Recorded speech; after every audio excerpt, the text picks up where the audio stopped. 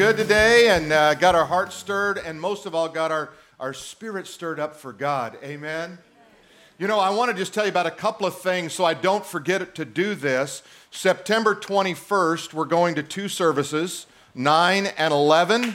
All right, 9 and 11, where we're going to ask you to adopt a service. That means you're going to come, you're going to build it, you're going to invite people to that service. You're not locked to it, but we're going to have you do that for us.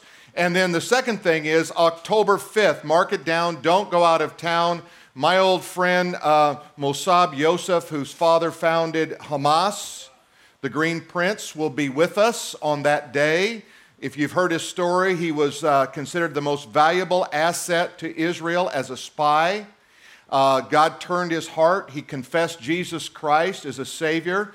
He has been on Fox News this last week, CNN, Communist News Network this last week. And you're going to be thrilled to, if you have not heard his story or read his book, it is amazing and it's timely in what's going on. The other thing I want to tell you about the two services that are coming up, I decided, since the burden's on me, that I'm going to be preaching two different messages every week.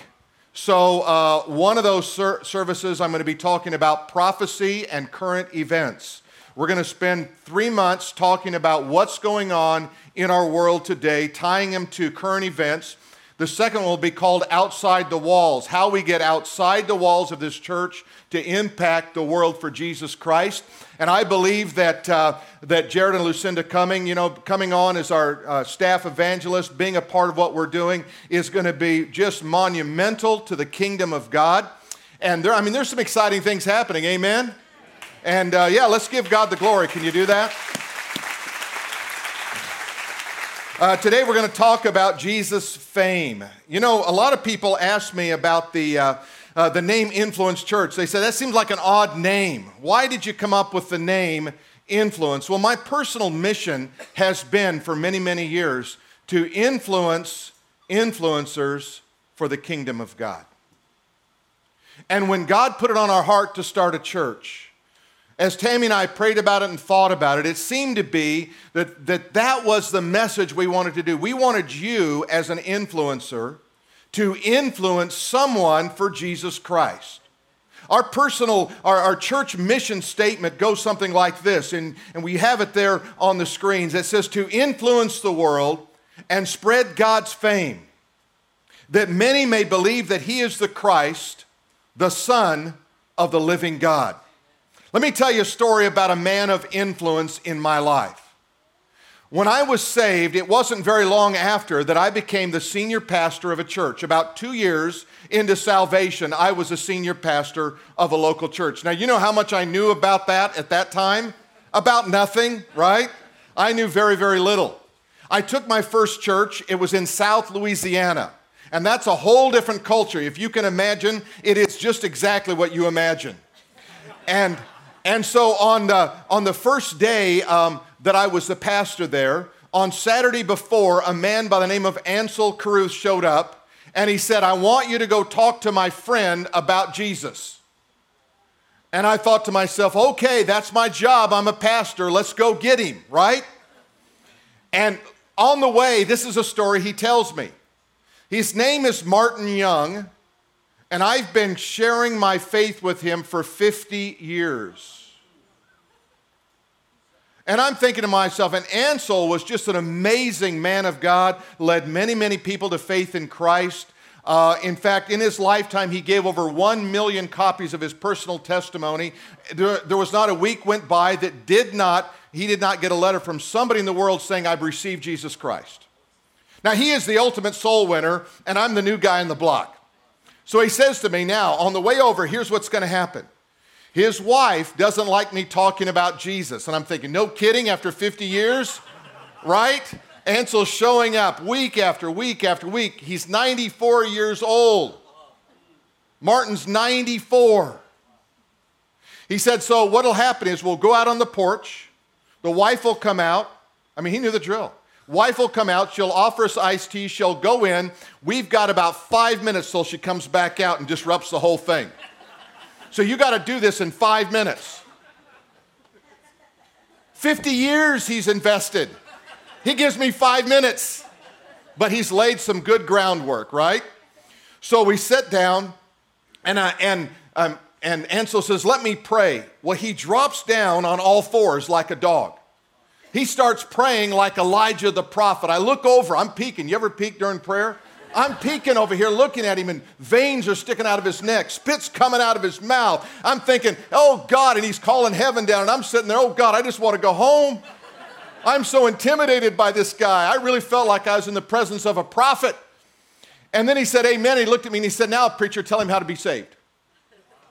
And I'm in shock. So I look at Martin.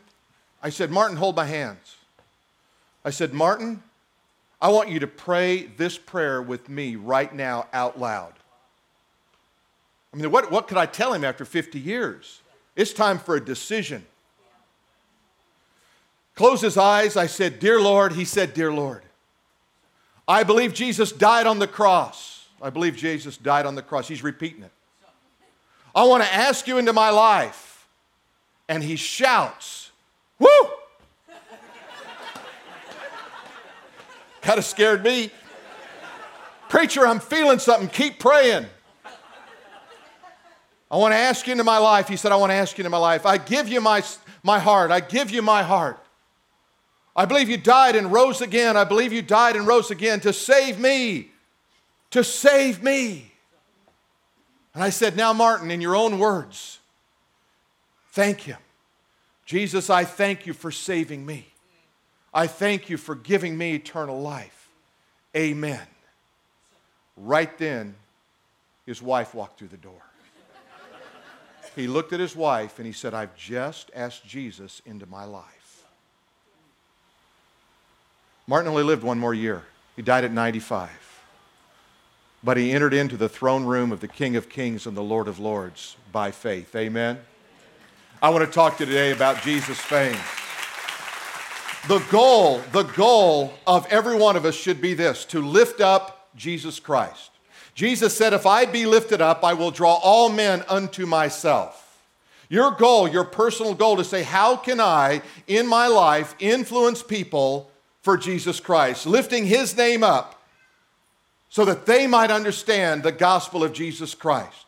You see, you are the key to someone's future. Think about it like this. It's not someone else's responsibility. It's your responsibility and mine. I hold a key to their future because I don't know if anyone's going to ever tell them about Jesus Christ. I don't know if anyone is ever going to communicate the power of God and the plan of salvation to anyone. I hold the key. What will I do with that key? I have to make Jesus famous to them. And a lot of people, they're hesitant because they say, well, I don't have information. I don't have as much knowledge. I don't know. You don't need a lot. You realize how little the disciples had when they began their ministry with Jesus, how little they really knew? All they really knew was, he told me this, and I'm going to tell you that.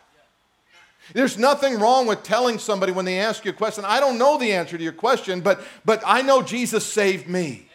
And that's transformational. Also, his name brings his presence. When you speak the name of Jesus, you know what happens? God shows up. Just speak the name of Jesus, God shows up. Get in a conversation, say Jesus, and watch what happens. You'll see the entire atmosphere change. I can't begin to tell you how many times I've been talking to people and they didn't know I was a preacher and they were just going off on every tangent known to man. And they go, what do you do? And I go, well, I'm a follower of Jesus. I'm a pastor of a church. You want to see somebody change? I mean, you know, you almost want to say, we got to get the paddles out. This guy's heart just stopped. But there's something about the name of Jesus that's transformational. Now, I want to take you to the book of Mark in chapter 1, and I want you to see this call that Jesus made on these disciples. He's got 4 guys recruited when we start this story in verse 21. Now, they don't know anything about this whole thing. Now, remember, imagine this scene. Jesus is walking along. He looks over at someone and says, come follow me. I'm going to make you fishers of men. And they do it.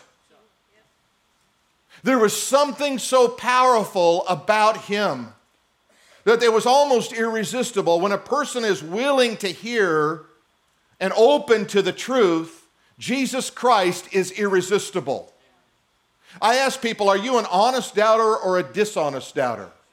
In other words, if you're an honest doubter, then you're not going to be afraid to search out for the claims of God and see what God has to say. If you're a dishonest doubter, then you don't want to hear truth, you don't want to hear evidence, you don't want to hear Scripture, you just reject it immediately. If you're a dishonest doubter, then there's nothing we can do. But if you're an honest doubter, there's plenty that you can do. You can understand God. So Jesus comes along, and look with me in Mark chapter 1 and beginning in verse 21. It says, then they went to Capernaum. Now remember, there's been no training. The first thing Jesus does is he launches them into really evangelism 501, not 101. He says, and immediately on the Sabbath, he entered the synagogue and taught. So he goes into this Jewish synagogue. He gets, as a rabbi would be able to, he gets the scrolls and he begins to teach. And they were astonished. Now, the Greek word there means they were panic-stricken. Astonished doesn't really carry the implication of this Greek word. It means that they were terrified at what he heard. They'd never heard anything like it before. They thought the Scriptures were the same, but the application and the power was different. They were panicked at his teaching. For he taught them as having authority, and literally that's the word influence or power. When he taught, there was something that was pressing in on them. There was something that was different about this that they couldn't explain, they couldn't put their finger on, but they knew it was different as one having authority and as not as the scribes. Now, these scribes of the law, they were teachers of the law. They were reading the Scriptures, but they were making everybody comfortable. They were telling everybody what they wanted to hear. They were putting people to sleep. If you fall asleep, we have people that wake you up. We have a whole ministry of wakers. And go on with me, verse 23. Now there was a man in the synagogue with an unclean spirit. Now imagine this. A man cried out. Now imagine this. You're sitting in church, all of a sudden the guy next to you is crying out and he's demon-possessed. It will wake you up. It will get your attention. But he had been in the synagogue content to come week after week, and he was never challenged by the Spirit of God or by the power of God. Life just went on as normal. But when Jesus comes in, the presence of God comes in, something begins to change. You see, when you encounter the presence of God, your life is never the same. It's not about religion. I tell people all the time, and I like to keep saying it because it has a great shock effect. I hate religion, but I love Jesus. See, religion is all about man trying to do enough good to please God. But Jesus is about him loving us, accepting us as we are, and be willing to change our life by his power. That's a pretty good message. Now look what this man said, saying, let us alone. So now all of a sudden, the guy who's sitting there in the synagogue, who's been comfortable all these years, Jesus comes in, and out of this guy comes multiple voices. Well, it's getting a little scary in the synagogue, right? And it says, let us alone, for what do we with you, Jesus of Nazareth? Did you come to destroy us? Now, that word come there means come from another place. It's not like I came from next door. He's talking about, I know who you are. You came from heaven to earth. I know all about you. You are the Holy One of God.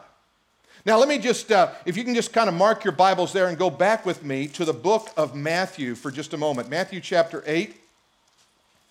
Matthew chapter 8, and look at what it says here. It's another story very similar, and I want you to see something about what the unseen demonic world knows that most Christians don't even live in the reality of. Look what it says here. Matthew chapter 8 and verse 28, when he had come to the other side of the country, there he met two demon-possessed men coming out of the tombs, exceedingly fierce, so that no one could pass that way. Now here's what I want you to listen to. This is the key. Suddenly they cried out, saying, what do you have to do with us, Jesus, you Son of God? Have you come here to torment us before the time? See, the fallen angelic world, the demonic world, knows there is a judgment coming. It's called the judgment seat of Christ. It's in Revelation chapter 20, verse 11. They know there's a judgment coming. Have you come here before the time? You see a similar thing that's happening in our story. If you go back now to the book of Mark, it says, I know who you are. Did you come from another place to destroy us? Is this the time? They know the time's coming. They just don't know when the time is. You see, Satan knows the Word of God. He just doesn't believe it. Knowing it is not enough. You have to believe it. You have to enter in. Knowing about God isn't enough. You have to know God. Now, verse 25, Jesus rebuked him, saying, be quiet and come out of him. In other words, I'm not going to enlist you to do my work. I have disciples to do that. I want the message to come from someone who loves me, not from someone who hates me. I want purity coming out in that love relationship. And when the unclean spirit had convulsed and cried, and this word cry here is the cry of a raven, it's the cry of vengeance. You see, when you study the Greek, you get a little bit more of the nuance of what's really going on there, and you kind of get the depth of this. You're not just like cried out and goes, ah! This is like a raven. You ever heard a raven? We got this big raven in our backyard. It comes up there and it makes this big sound, all the little birds scatter. Man, if I had a gun. Just kidding. Just kidding, all you bird lovers, all right? Cried out with a loud voice, and he came out of him, and then they were all amazed. I guess so. So they questioned among themselves, saying, what is this? What new doctrine is this? For with authority, there's that same word, influence and power, he commands even the unclean spirits, and they obey him. And look what it says, and immediately his fame spread. Immediately his fame spread throughout all the region and around the Galilee. What we see here is something of the character of God being revealed in the synagogue. You see, Jesus opened up the kingdom power in that place. It was a Jewish synagogue. But guess what? All of a sudden, kingdom power shows up and people become aware that, wow, our world is bigger than we thought it was. It's different than we thought it was.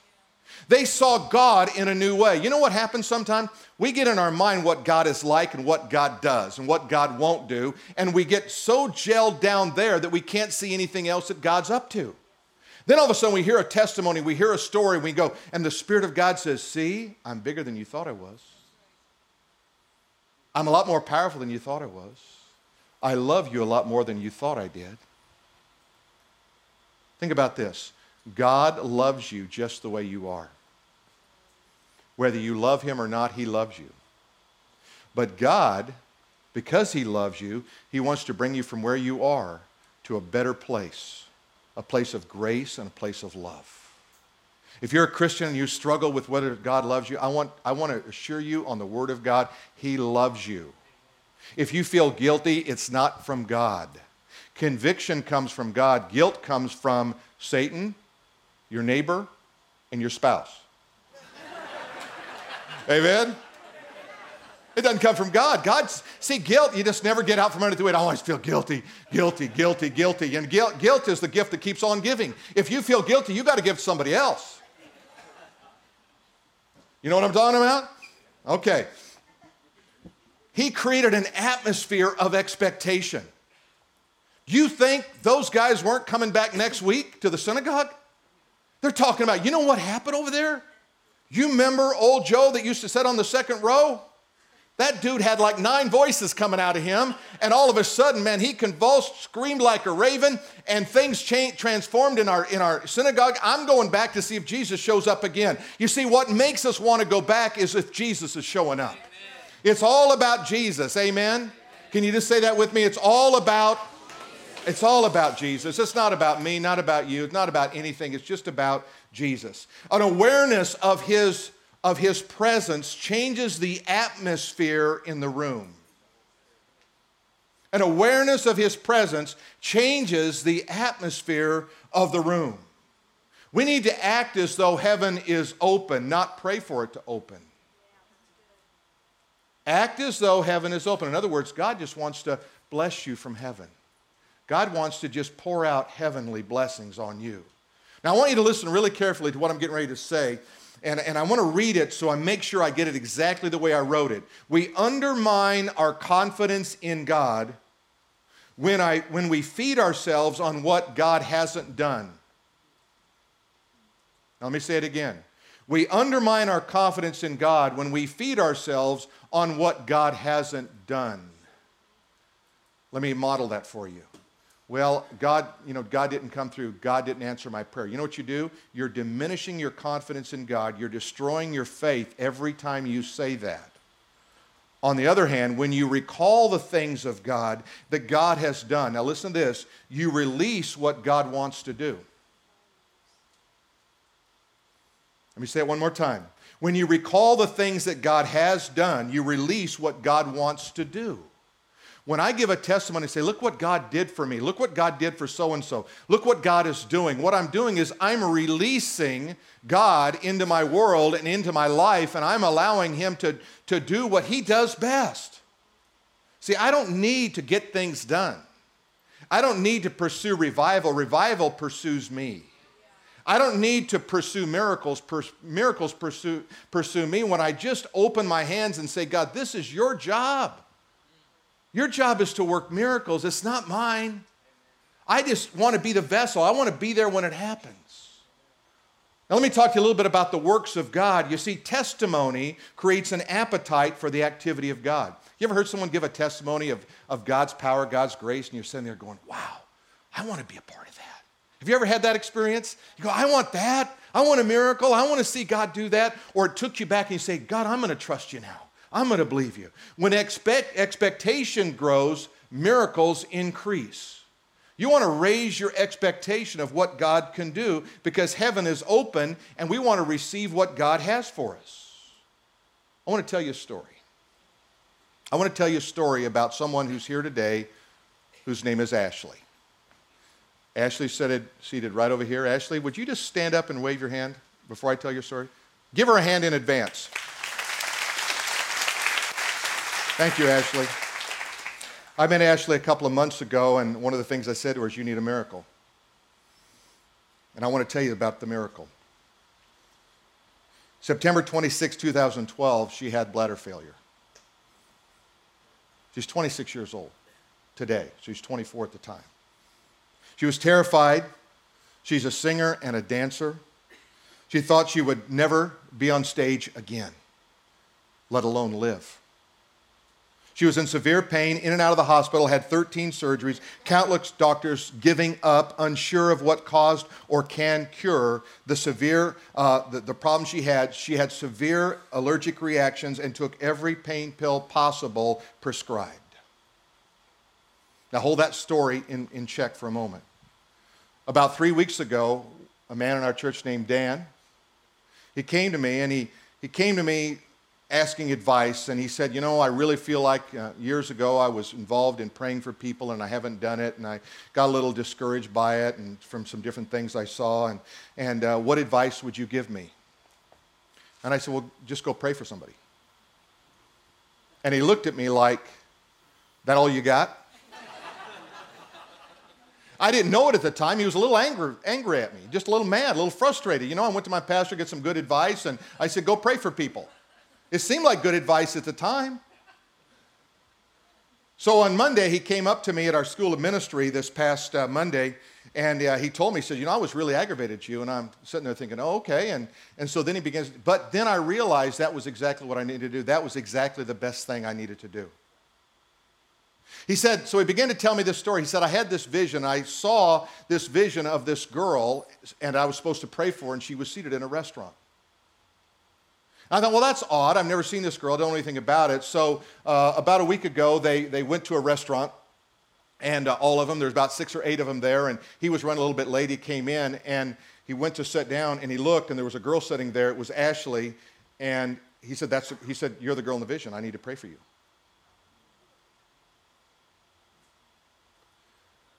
And as the story unfolds, they go out into the parking lot, the group of them, and he prays for her. And then later in the week, they come over, a group of our prayer team, and they pray for Ashley. And let me fast forward. Ashley goes to the doctor, and the doctor walked in and shook her hand and said, and I quote, "I don't know what you did, but congratulations. It appears that all is well. You have a new bladder."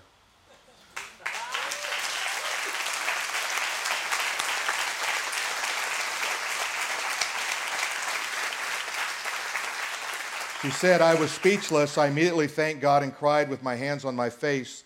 And I quote her, my story can go on for days. Botched surgeries, fear, faith, love, courage that ran through my spirit. My journey has not been in vain. I am not a victim. I am a warrior for God. I am a fighter. I'm on a journey to share my story and give to those who feel lost hope. Amen. Amen.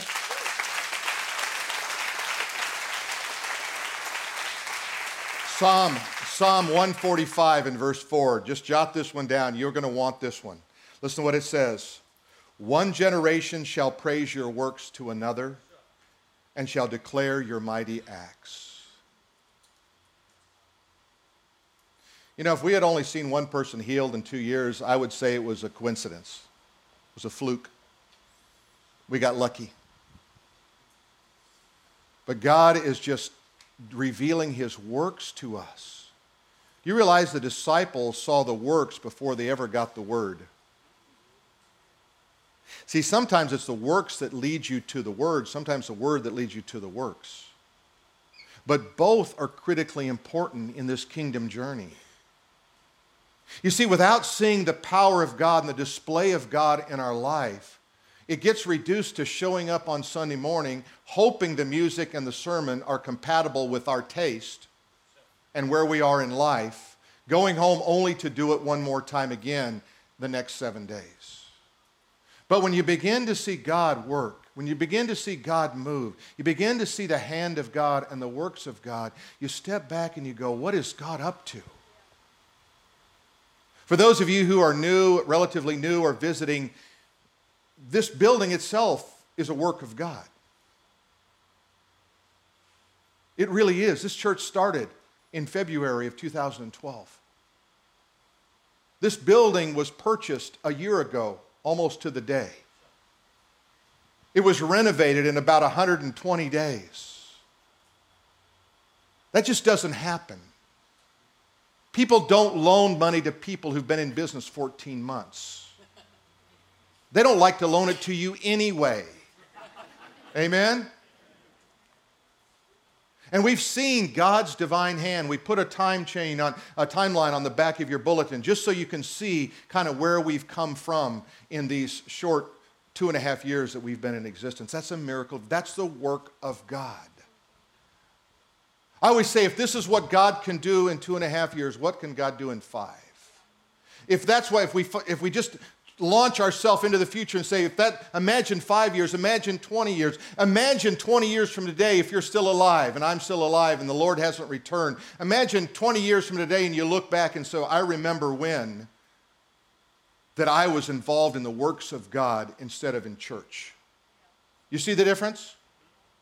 Let me ask you something. If somebody's sick, are they going to go to religious church or are they going to come here? I'm going to go where I think God can help me. The testimony of God, the miracles of God. We just want to see God open up heaven for us. You know, I was praying the other day and I came to that passage in Matthew where Jesus says, pray to the Lord of the harvest that he send out workers into his harvest. And as he said that, I just had this vision of this community and surrounding communities and just doors opening up. I said, God, we can't reach them all. We don't even know them all. But your Spirit can draw them. There's a story. I want to take you one more passage of Scripture. It's in Psalm 78. Psalm 78. It says here in verse 9, and this is so powerful, guys. I don't want you to miss it. The children of Ephraim, being armed and carrying bows, turned back in the day of battle. Now here's what's interesting. Ephraim was equipped for battle. They had armor, they had their bows, they had their shields, they had their swords, they had everything. They were trained and ready to go. But now watch what happens. They did not keep the covenant of God. They refused to walk in the law, and listen to this, this is the key, and forgot his works and his wonders that he had shown them. You see, what happens is when you forget the works and the wonders of God, you turn back in the day of battle. Because you're not sure if God's going to come through with a miracle. And if God doesn't come through with a miracle, what am I going to do? Fear grabs my heart. I fall back. I'm not confident in the Lord and the things of the Lord. You see, we want to tap into the power of God. Three scriptures formed a basis for the formation of this church, and I want to give them to you. The first one I call generational fame. Let's look at this scripture, Psalm 135 and verse 13. Look what it says. Your name, O Lord, endures forever. Your fame, O Lord, throughout all generations. We want to be a church that talks about generational fame. I want every generation to know God. Kenneth Scott Latourette, that great church historian, said the church is only one generation into paganism. If we don't teach the next generation the gospel of Jesus Christ, we move into a post-Christian nation like Europe has. We move into a world where God is unknown, or God becomes any God that you like. There's also this geographical fame. Look at what it says. And immediately his fame spread throughout all the region around the Galilee. It's geographical. You see people say, I don't know what's going on over there, but I'm going to go over there. You know, when I used to do ministry down in El Salvador, I did crusades 4 to 5 times a year. And when I was preaching those crusades, we'd go into certain cities and there was darkness in the city. We'd go into other cities, there was openness in the city. You see, when the Spirit of God begins to move, it does have a geographical effect. There are points in history and points in the world where revival broke out. We want to have that geographical fame of Jesus where people say, Jesus is over there. Let's go over there. Let's go see what God is doing over there. And then there's supernatural fame, Matthew 4 and 24. Then his fame went out throughout all of Syria. They brought him all the sick people who were afflicted with various diseases, torments, those who were demon-possessed and epileptics and paralytics, and he healed them. Supernatural fame. Let me tell you the great power of God. It goes like this in Romans chapter 1 and verse 16. Paul said, for I am not ashamed of the gospel of Jesus Christ, for it is the power of God unto salvation to everyone who believes. Everyone who believes. You see, when I put my faith in Jesus, a transformation takes place in my heart. I become a child of God. His Spirit enters my heart. I become what the Bible calls a new creature. I'm transformed. We want that for you. Everyone. And we want you to take that message to everyone you know. Let me give you a few life applications. Here's what I've learned. Making a commitment, a real commitment, is the first step in moving forward with God. You have to say, I make a commitment. I may not know what all's involved in it, but I commit myself to something. And then don't give up on it.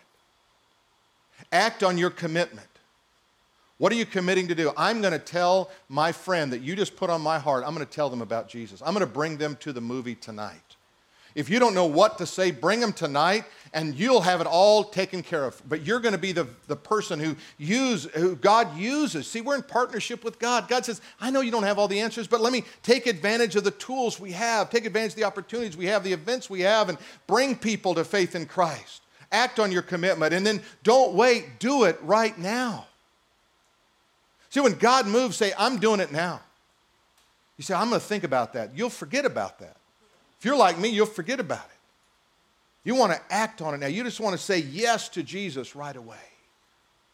I'm going to ask you to stand with me, and I'm going to lead us in a prayer. And I'm going to ask you right now to think about making that commitment to God. Making that commitment to God. What is God telling you right now you need to do? Let's bow our heads. The commitment God may be putting on your heart right now as a Christian is a commitment that says, I need to step up. I need to tell the story the best I can. I need to take advantage of opportunities like the one that we have tonight. I need to make that commitment and say yes. I need to get on the phone and call someone. I need to invite someone. I need to bring some with me tonight that I've been thinking about and praying about, that they need Jesus. They need a touch from God. Would you make that commitment right now in your own heart? Your commitment might be, I need to step up in my faith. I need to listen to the testimonies of God and realize the works of God drive me to faith. I want to be a deeper person of faith. I want to walk in truth and walk in the life of Almighty God. I want to see heaven unfold before me as I see my friends and my family transformed by your power, Almighty God. Your decision, your commitment might be to believe on the Lord Jesus Christ. Would you believe today? Would you say yes to Him? I started this message today with a story about a man by the name of Martin Young. For 50 years, he turned away from the truth, the message of God. And then one day, he believed on the Lord Jesus Christ and was saved. Most of us don't have 50 years to wait, and why would we waste 50 years if we did? We have today. That's the only promise we have is today. I'm going to ask you right now, would you pray with me and receive Christ? Would you give your heart, would you make this commitment to Jesus today? I'm going to pray a prayer out loud. I'm going to ask you to pray it if you would like to receive Christ. It's your prayer, it's your faith. I'm just helping you and guiding you on the journey. It goes like this. Dear Lord Jesus, I believe you died on the cross. I believe you were buried and rose again to give me eternal life. Forgive me for my sins. Wash them all away. Give me the gift of salvation, the gift of eternal life. Write my name in the book, in the Lamb's book of life, that I might have salvation. Give me the assurance that you do love me and you have saved me this very, very moment. In your own heart, would you just thank Him for saving you? Just in your own words, something like this. Lord Jesus, I want to thank you that you heard my prayer of faith. You received me into your kingdom. And I want to live for you, and I want to follow you all the days of my life. You may not know what all that means and how you do that, but we want to help you, and we want to guide you in that journey. We want to pray with you, and we want to help you in your commitment. So today I asked for 3 different kind of commitments from you. I asked the commitment that says, I need to invite someone. The second commitment is, I need to step up and live out my life as a Christian in a stronger way. And the third one is, I need to believe on the Lord Jesus Christ. Would you give us the opportunity to help you through those commitments? We're going to open this altar up here at the front. We're going to invite you to come. There'll be people here on staff and members of our prayer team who will be here to pray with you and encourage you and help to guide you down that journey. Sometimes we just need a little someone to put their arm around us and support us and say, hey, you can do this. Let us be that team for you. Would you do that?